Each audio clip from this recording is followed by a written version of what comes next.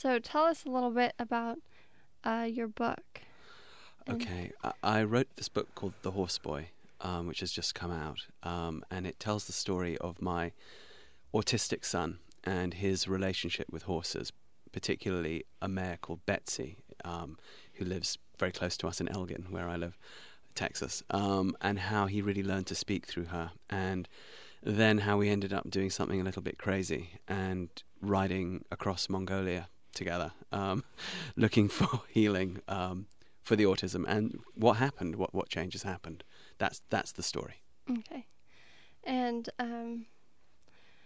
could you tell me a little bit about your son and going through the process of learning about his diagnosis and coming to grips with that as a family? Well, I mean, a lot of people listening are going through that right now, and there is a common experience which happens when you get the diagnosis, which is a mixture of, oh, well, at least now we know what's going on, because, of course, before the diagnosis, there's a lot of behavioral stuff going on with your kid.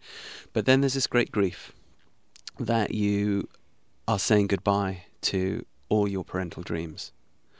And every human being that has a child, being only human, wants to project their own dreams, their ego really, through their kid. We all have pictures in our head about what we'd like to, and all that gets jettisoned. And the initial reaction is really one of grief. And then for me, there was even this irrational shame, not shame of my child, but shame of myself. Like, I have these faulty genetics, and I've kind of cursed this child to live as an alien on the planet because of my bad genes. And these are irrational but understandable reactions. They last for a certain amount of time. Mm-hmm. Once that has gone through a season, you're then in a position to reevaluate and start formulating new dreams. And it's those new dreams that end up taking you to some quite interesting places. I've started reading your book. I'm about halfway through now. And can you describe to me your son's first interaction with this horse named Betsy? Yeah. Well, I used to train horses for a living, but I was actually keeping Rowan away from horses because I thought he was unsafe around them. I mean, he was so random in his behaviours. However, I used to always take him out into the woods behind our house. We live in the country, because it would seem to calm him down when he was going through one of his sort of neurological fits that a lot of autistic kids go through. One day he got away from me. He went the wrong direction. I was daydreaming and couldn't grab him quickly enough. He went through the fence into my neighbour's horse pasture. Sod's law that day, of course, all the horses are grazing right there, and he literally threw himself in amongst them and on his back, and I was, I thought he was going to get trampled. In fact, what happened was the boss mare, who's this notoriously grumpy old mare called Betsy, came and pushed the other horses out of the way, and then she bent her head to him and started to lick and chew. And when horses do that, that's their way of submitting.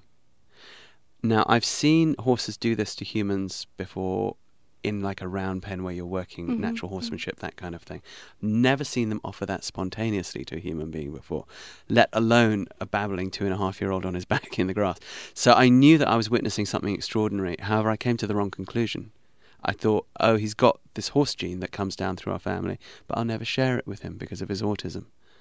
Turns out I was completely wrong. So, and then how did you go from his interest in connection to horses to this trek through Mongolia? Because I'm completely mad. I come from a long line of completely mad people. I do, actually. But, well, here's what happened. It's not quite as random as it seems.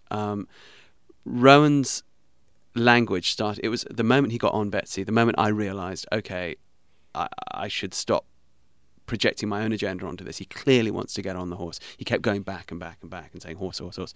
So I put a saddle on the horse, got up, and it was like the cork came out of the bottle with his language. It was extraordinary. And that same year that he was diagnosed, 2004, same year he met Betsy, I had this other career in human rights. My family's all South African, Zimbabwean. I'm a white African, hence the long line of crazy people. And all the tribes that I work with down there on their land rights issues, I help them get title to their ancestral land, have a very strong system of traditional healing. And after you've worked with these people for 10 years or more, you just get very used to seeing this stuff all the time. And indeed seeing it be quite effective, because these people live a long way from anywhere in very harsh environments, and they don't really have the time to do anything that doesn't have practical merit for them. Do you know what I mean? It's like, it's a bit life or death out there. They use Western medicine when they can, but it's often not available. So they rely on their traditions. And their tradition is to use a state of trance or altered consciousness to sort of, in a way, look inside the person and pull out what needs to be pulled out. That sounds completely crazy when you come from the West. Although a lot of people, I think, here do understand sort of the power of prayer. And it's basically that. It is basically the power of prayer. Anyhow, that same year that Rowan was diagnosed, I had to bring a delegation from southern Africa of San or Bushmen to the United Nations to protest against the loss of their land. While some of them were healers in their culture, while they were here in the US, they met Rowan. They casually offered to pray over him, and so I said, sure, why not, you know. Well, for the few days that he was with them, Rowan started to lose some of his behaviours. He started to lose some of his obsessive, repetitive behaviours. He started to point, which was a milestone he'd missed, a very important one in terms of child development, perspective taking, and so on. He began to use some complex language and show his toys to people, and so on. Kristen, my wife, and I were kind of, wow, you know. Now, the moment the Bushman left, he fell back into his autism again. But by then we were riding Betsy every day and his language was coming. So I couldn't help but, you know, wonder, oh, look, okay, we're trying every Western therapy under the sun. And we continue to even today. We never stopped doing Western therapy. We're not extremists like that. But it's just that he had this radical and positive response to horses and these shamans. So I thought, well, is there a place on the planet that combines these two things? You get on the internet, you know. Oh, look, there is. It's Mongolia. It's that's where the horse comes from, where the horse was domesticated.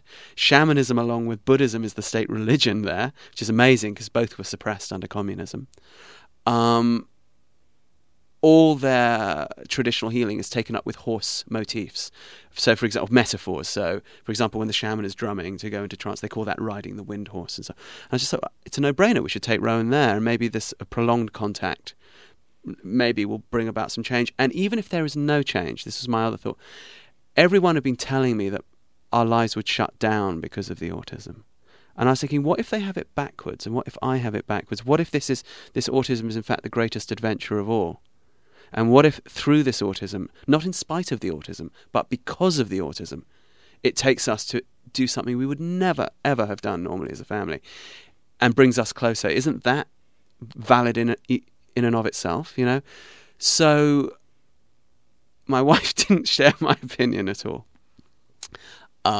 She doesn't really like horses very much, and she was very rationally pointed out, you know, we have a tantruming, incontinent kid. We're going to go in the middle of the Mongolian steppe with no washing machines, and we're going to somehow cope and keep this kid on. So she was very resistant. But a couple of years later, and Rome was a bit too young anyway, right at the start of the thing, she had seen so much improvement in him with the riding, and she had been there when the shamans worked on him originally. So her attitude was, what she said was, well, okay, if we go and it's a complete disaster, I get to say I told you so forever. And if there's change, well, then I benefit. So it's win-win for me either way. So we went to Mongolia, 2007. To give our audience kind of an idea of autism and how... what does it entail? Yeah, what does it entail? When you were deciding to make this trip, how much of a challenge it is and was for your family? Well, I mean, autism, particularly in the early years of autism, the behaviors are so dysfunctional. The screaming, the tantruming, the sensory issues, for instance, this fluorescent light that we're sitting under in the studio right now would have completely set Rowan off. That's why you tend to see meltdowns with autistic kids in supermarkets or schools or places like that, because they're in these semi-industrial environments that their overstimulated nervous system cannot cope with. So it's very challenging. And, you know, quite traumatic for everybody. But that was my reasoning partly. It was like, well, okay, how difficult can it be? I mean, he likes to be on a horse. He likes to be in nature. That's what we're going to go do. I've had terrible car rides to the grocery store with Rowan. I've had him, tantrum on a city street and have to restrain him from hurting himself, screaming so loudly that it silences a jackhammer crew. I've had people want to call the emergency services because they think the kid is having a fit, So, and this is all in my hometown. So really, by the time you're a couple of years into an autism parenthood, you're pretty seasoned. You're a veteran. You've been in the trenches for a while. If there's one thing it teaches you, it's how to cope. You know what I mean? And there's lots of parents listening out there right now who are going through this, who know exactly what I'm talking about. But when we got out to Mongolia, initially, I'd had about 8 months to put the trip together, and having been a journalist for many years and so on and working in Africa, I know how to put these kinds of trips together. I know how to contact an outfitter and set up the logistics. But when we got there, you sort of get off the plane, you look at you go, oh, a big place, isn't it? And I remember the first day we were sort of about to set off into the great interior on horseback thinking, what am I doing? What am I doing? And there were many points on that trip where I thought I'd made a huge mistake. In the first big ritual, where about 9 shamans had come in from all over the country to heal Rowan, he initially hated it. It was overstimulating for him. He couldn't cope with it, the drumming, the noise. I got whipped with rawhide. So did Kristen, my wife. She was made to wash her downstairs with vodka to cleanse her womb. It was crazy in many ways, but then halfway through that ritual, something shifted in Rowan, and he started loving it and giggling and joking and laughing and trying to tickle the shamans and grab their drumsticks and stuff. And right at the end of that ceremony, he turned to this little Mongolian boy who was there with the crowd. They were all there with their families, and opened his arms and said, "Mongolian brother." And this is why I'm so glad we had a camera. Because these kinds of stories are kind of almost unbelievable if you haven't got the sort of proof with a capital P. And hugged this kid. And that was a little boy called Tomo, who was the son of our guide, Tulga. So Tulga, seeing the interaction between the boys, this is Rowan's first ever friend in the first ritual, brought him along on the trip with us. So it was 2 dads, 2 kids. So initially, even on the first day, I saw there was this kind of massive thing happen that had never happened before. So then we went across Mongolia, and we eventually got up to the border with Russia in Siberia, where Siberia comes down into northern Mongolia. And we were going in search of a group of people called the Duka, or the reindeer herders, whose shamans are, by reputation, the most effective. And you have to go 12,000 foot up into their summer pastures where it's cool enough for reindeer in the summer, and it's a hell of a business to get up there on a horse. But we did it, and the shaman up there, Ghost, worked on Rowan for 3 days, and at the end of the 3 days he said, okay, Rowan will be gradually less autistic till he's 9, but he said the stuff that really drives him crazy, drives you crazy, the incontinence and the tantruming, these will end now. And I was pretty skeptical. And not just skeptical, guarding my heart. I really didn't want to get my heart broken. And we've come an awful long way, And even with all the background I'd had, working with tribes like this and healers like this in the past, I was unused to them saying something quite that unequivocal. But about 25 hours after we rode down the mountain, Rowan squatted down and did his first intentional bowel movement and cleaned himself. And it was literally like the choirs of angels coming out of the heavens. I mean, Kristen and I, it was like get out of jail free card. Extraordinary. And I'd say from that point on, we had maybe 6 tantrums of any note spread over 3 weeks. That would normally have been about half a day's worth. And by the time we got back to America, they were gone. Completely gone. Then, of course, I was worried that he'd regress, but he didn't. He continued. So he got back, and he started making friends with all the kids in the neighborhood. His academics shot forward, and these dysfunctions are gone. So Rowan was not cured of his autism. Horses do not cure autism. Shamans do not cure autism. I'm not talking about cure at all here. But what did happen? Rowan's still autistic, but what did happen was that Rowan was healed by whatever means of these three key dysfunctions that were so impairing his quality of life and ours: his incontinence, his tantruming, and his being cut off from his peers. When we got back with a child who was still autistic but without these dysfunctions. And now he's at the point where the autism really almost comes across as a sort of charming personality quirk rather than a disorder. And my whole relationship with autism and what autism means has changed. And my dreams for Rowan are now somewhat more in line with my original dreams as a father. So I would expect people to be pretty skeptical about this story.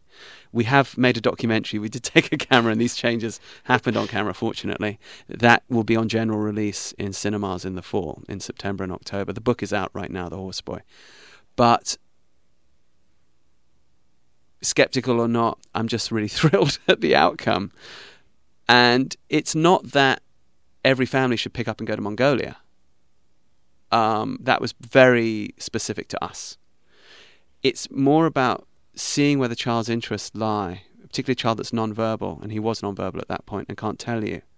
What is the kid trying to show you that they're interested in, and follow that? So if Rowan's interest had been steam trains and bicycles, this story would have been about steam trains and bicycles. I'd have taken a rail journey across India with him or something. You know what I mean? Mm-hmm. But an adventure that pulls you together based around what the child is trying to show you. That's universal. And then in terms of what you can do in your own backyard, well, a town like Waco, you're surrounded by very beautiful nature. There's excellent therapeutic riding places around here. There's a place called Reach, which is local to here, which, serves special needs children with horses. There are things that one can do right here without needing to get on a plane and go to Mongolia. That immersion in nature that calms the children's neurology down. And it does seem that there's been some science done on what this effect of horses is. Apparently any repetitive rocking motion and apparently Baylor is doing some research into this right now, that causes you to constantly find and re-find your balance, opens up the learning receptors of the brain. Now, granted, that could also be on a trampoline, on a swing, other things, but I think when you add just how cool it is to be on the back of a horse getting that, and plus the living animal, it adds a whole other thing. I also recently found out that same motion causes the body to produce oxytocin, which is the feel-good hormone. Mm-hmm. So you suddenly have a kid who's in an environment where they're sort of intrinsically motivated to be and to learn. So now I have some clues into why Rowan's language really shot forward. And now we ourselves run an equine therapy place outside of Elgin called the New Trails Centre. And there's a website for it, which is horseboyfoundation.org, where we are now doing this for other kids. And we find a pretty consistent set of responses. We use other animals as well, not just the horses, but the kids, it really seems to bring the language out. Going back to your story in Mongolia, in Western culture, Western society, we always want like a logical explanation. Yes, we think we're very logical people, even though we do terribly illogical things all the time. And I mean, and you said yourself that you, in some ways, didn't want to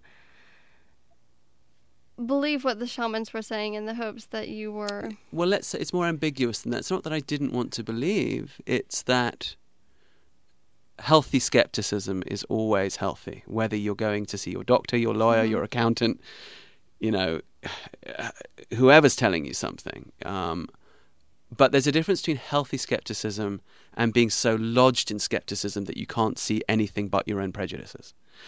And there's also the other end of the spectrum, where you're so credulous that you believe everything. You don't want to be on either end of those extremes, because neither of those are useful.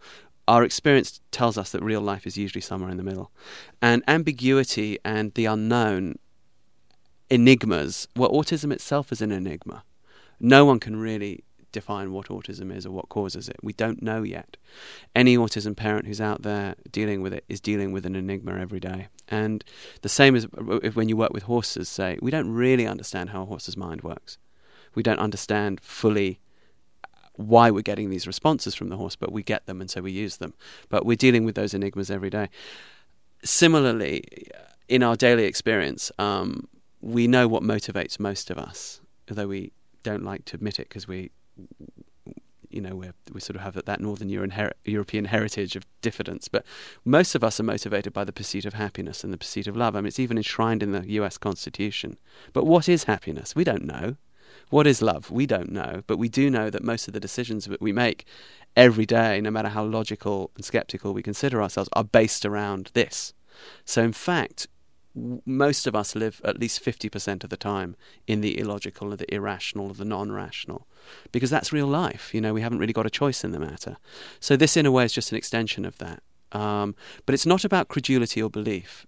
Like I say, if all that had happened was that we had come back from Mongolia having had an amazing family adventure out in nature together in a way that you'd never have thought we could have because of the autism, and in fact we did it because of the autism, well, that in itself would have been magical enough. Mm-hmm. The fact that Rowan did come back healed, not cured, of these dysfunctions was so thrilling. And, my wife is a psychologist at UT. She's a professor. She's a scientist. And she's been asked several times, well, what do you think? Are you a believer? And she sort of says the same thing. It's not about belief or disbelief. I'm thrilled at the fact that my kid, uses the toilet and makes friends and is academically ahead and doesn't tantrum anymore. I can't say exactly what it is, but I'm comfortable with not knowing. Mm-hmm. What was it like as a family making this trek? In what ways did it bring you all together? It seemed as though when you were in Mongolia, your relationship with your son became more intimate. Well, I'd actually say Betsy helped that happen before that. We started living in the saddle together, sort of Rowan and me, for the 2 years leading up. So the horses definitely brought Rowan and I much, much closer, but a long time before we got to Mongolia. But us as a family, that is a good point. I mean, fully 80% of autism marriages break up. And if there are fault lines in your relationship, then something like autism and the challenges it puts you under are going to split them wide open for sure.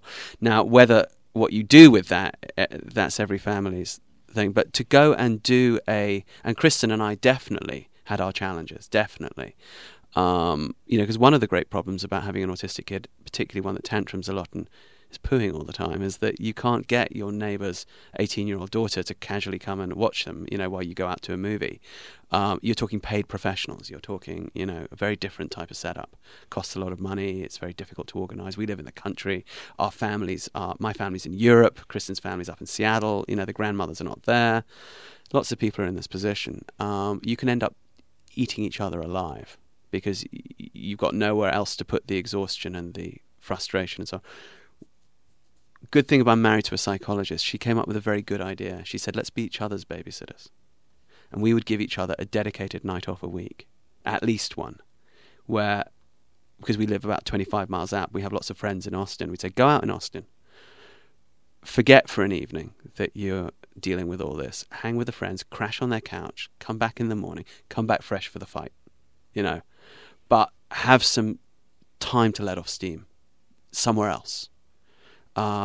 Because we had started to fight quite badly, and that really helped us. But then when we were in Mongolia, definitely, I mean, a wilderness trip like that as a family brings you very, very close. You really operate as a team. And when we got back, because Rowan was now so functional, it allowed us to pay attention to our marriage in a way that we hadn't been able to before. So it's funny, the first thing that happened when we got back to Austin was we checked into couples therapy so that we could address, all the stuff between us, which all couples do have, that we had to keep sort of under wraps, for the last 5 or 6 years, because we were just so busy dealing with Rowan that there wasn't really any opportunity to deal with us. Mm-hmm. And that was a very healing process for us.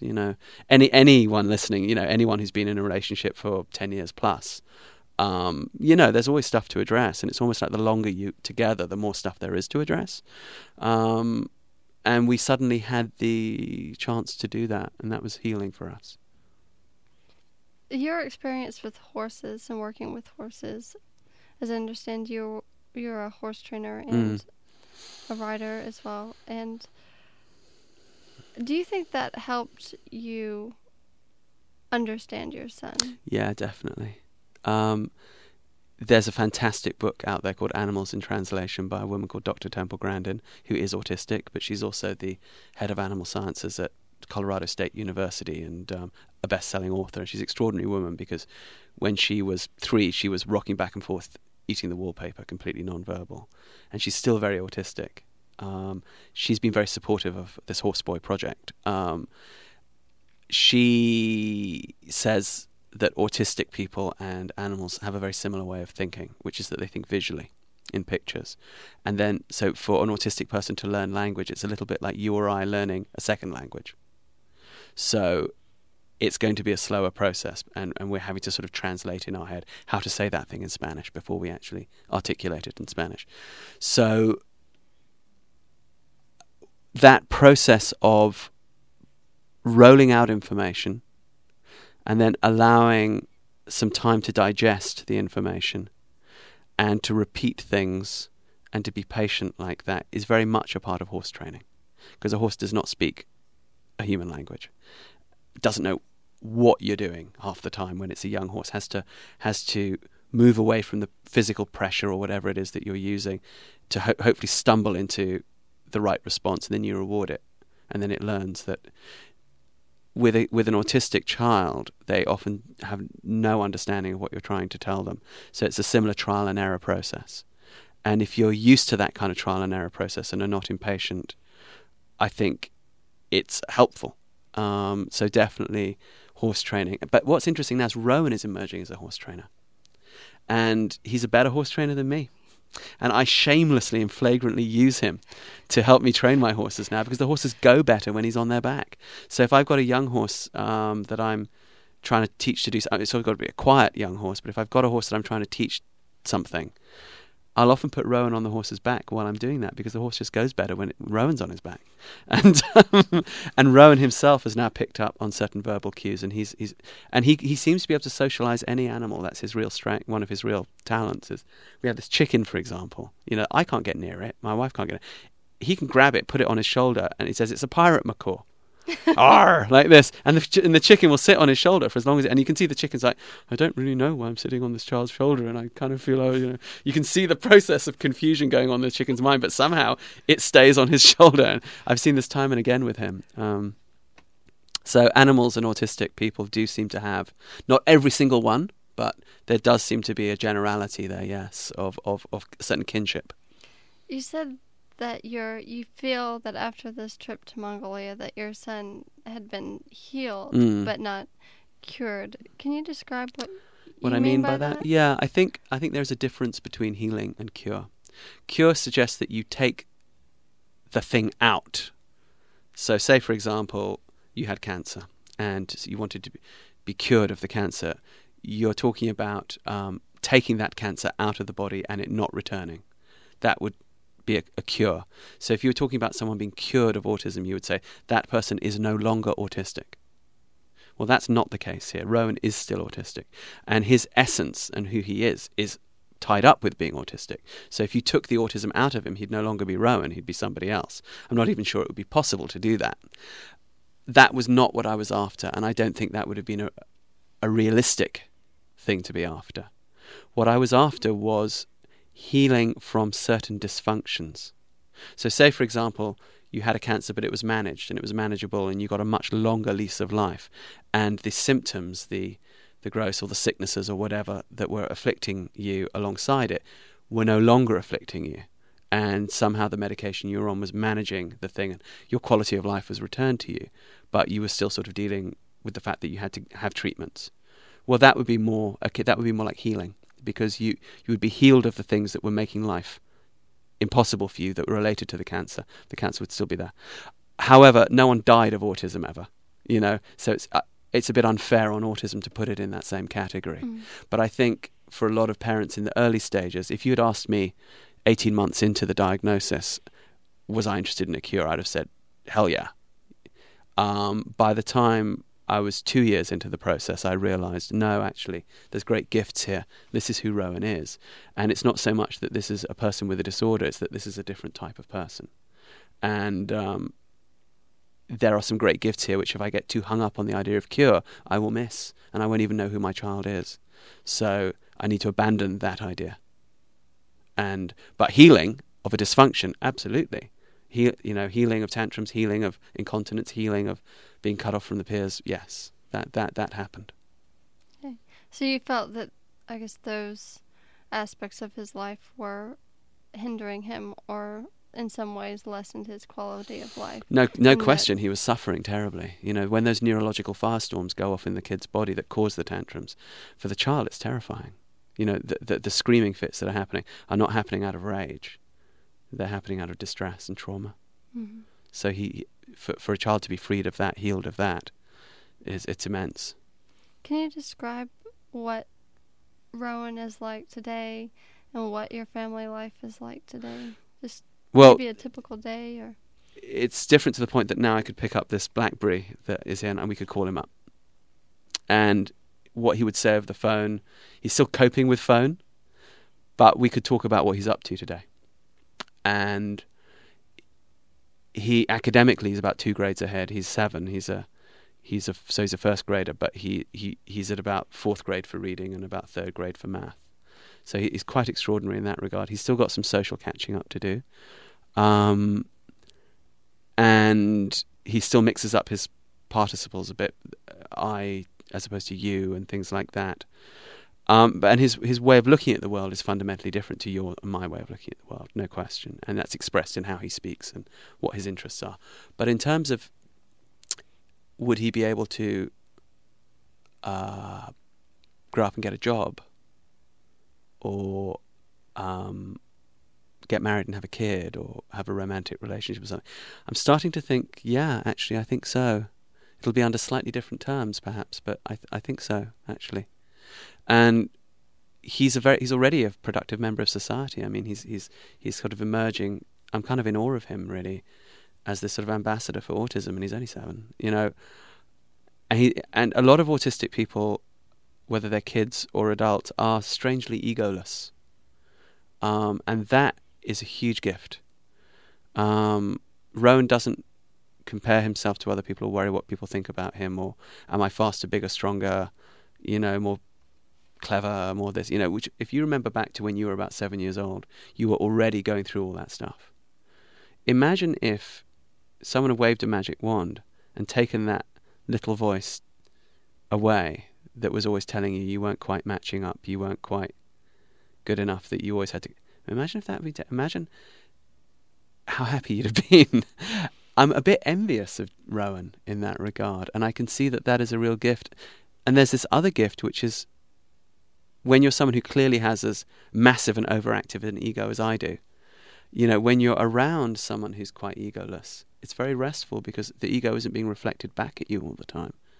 So you become, oddly enough, less taken up with your own, even if only for while you're with that child. It's like you get a break from yourself. That's quite a gift. So I guess going off of that too, what are some of the things that Rowan has taught you? Well, that's one of them. He shows me by example how to live in the moment and not be completely tied up with your ego all the time. He's made me a better horseman. He's made me a better writer. He's made me more adventurous because it was a leap of faith to do this trip. He's made me a better listener because he couldn't tell me verbally initially where he wanted to be. He could only show me physically by going to the horse. So now every parent obviously goes through a baptism of fire and becomes more patient than they were before they were a parent. That's a common experience. So it's really just another type of version of the same types of gifts that everybody gets from being a parent. It's just... And there is also this thing about being comfortable with living with something you don't understand and not feeling you have to control all the time, realizing that You need to play your part. You need to be doing the therapies. We still do all the Western therapies, by the way.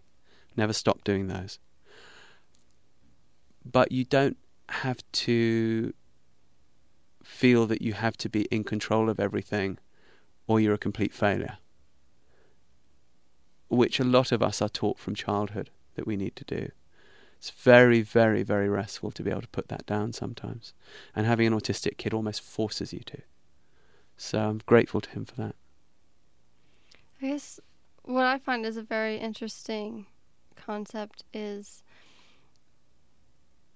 I guess, coming to terms with the not knowing. And when you were in Mongolia, you described that some of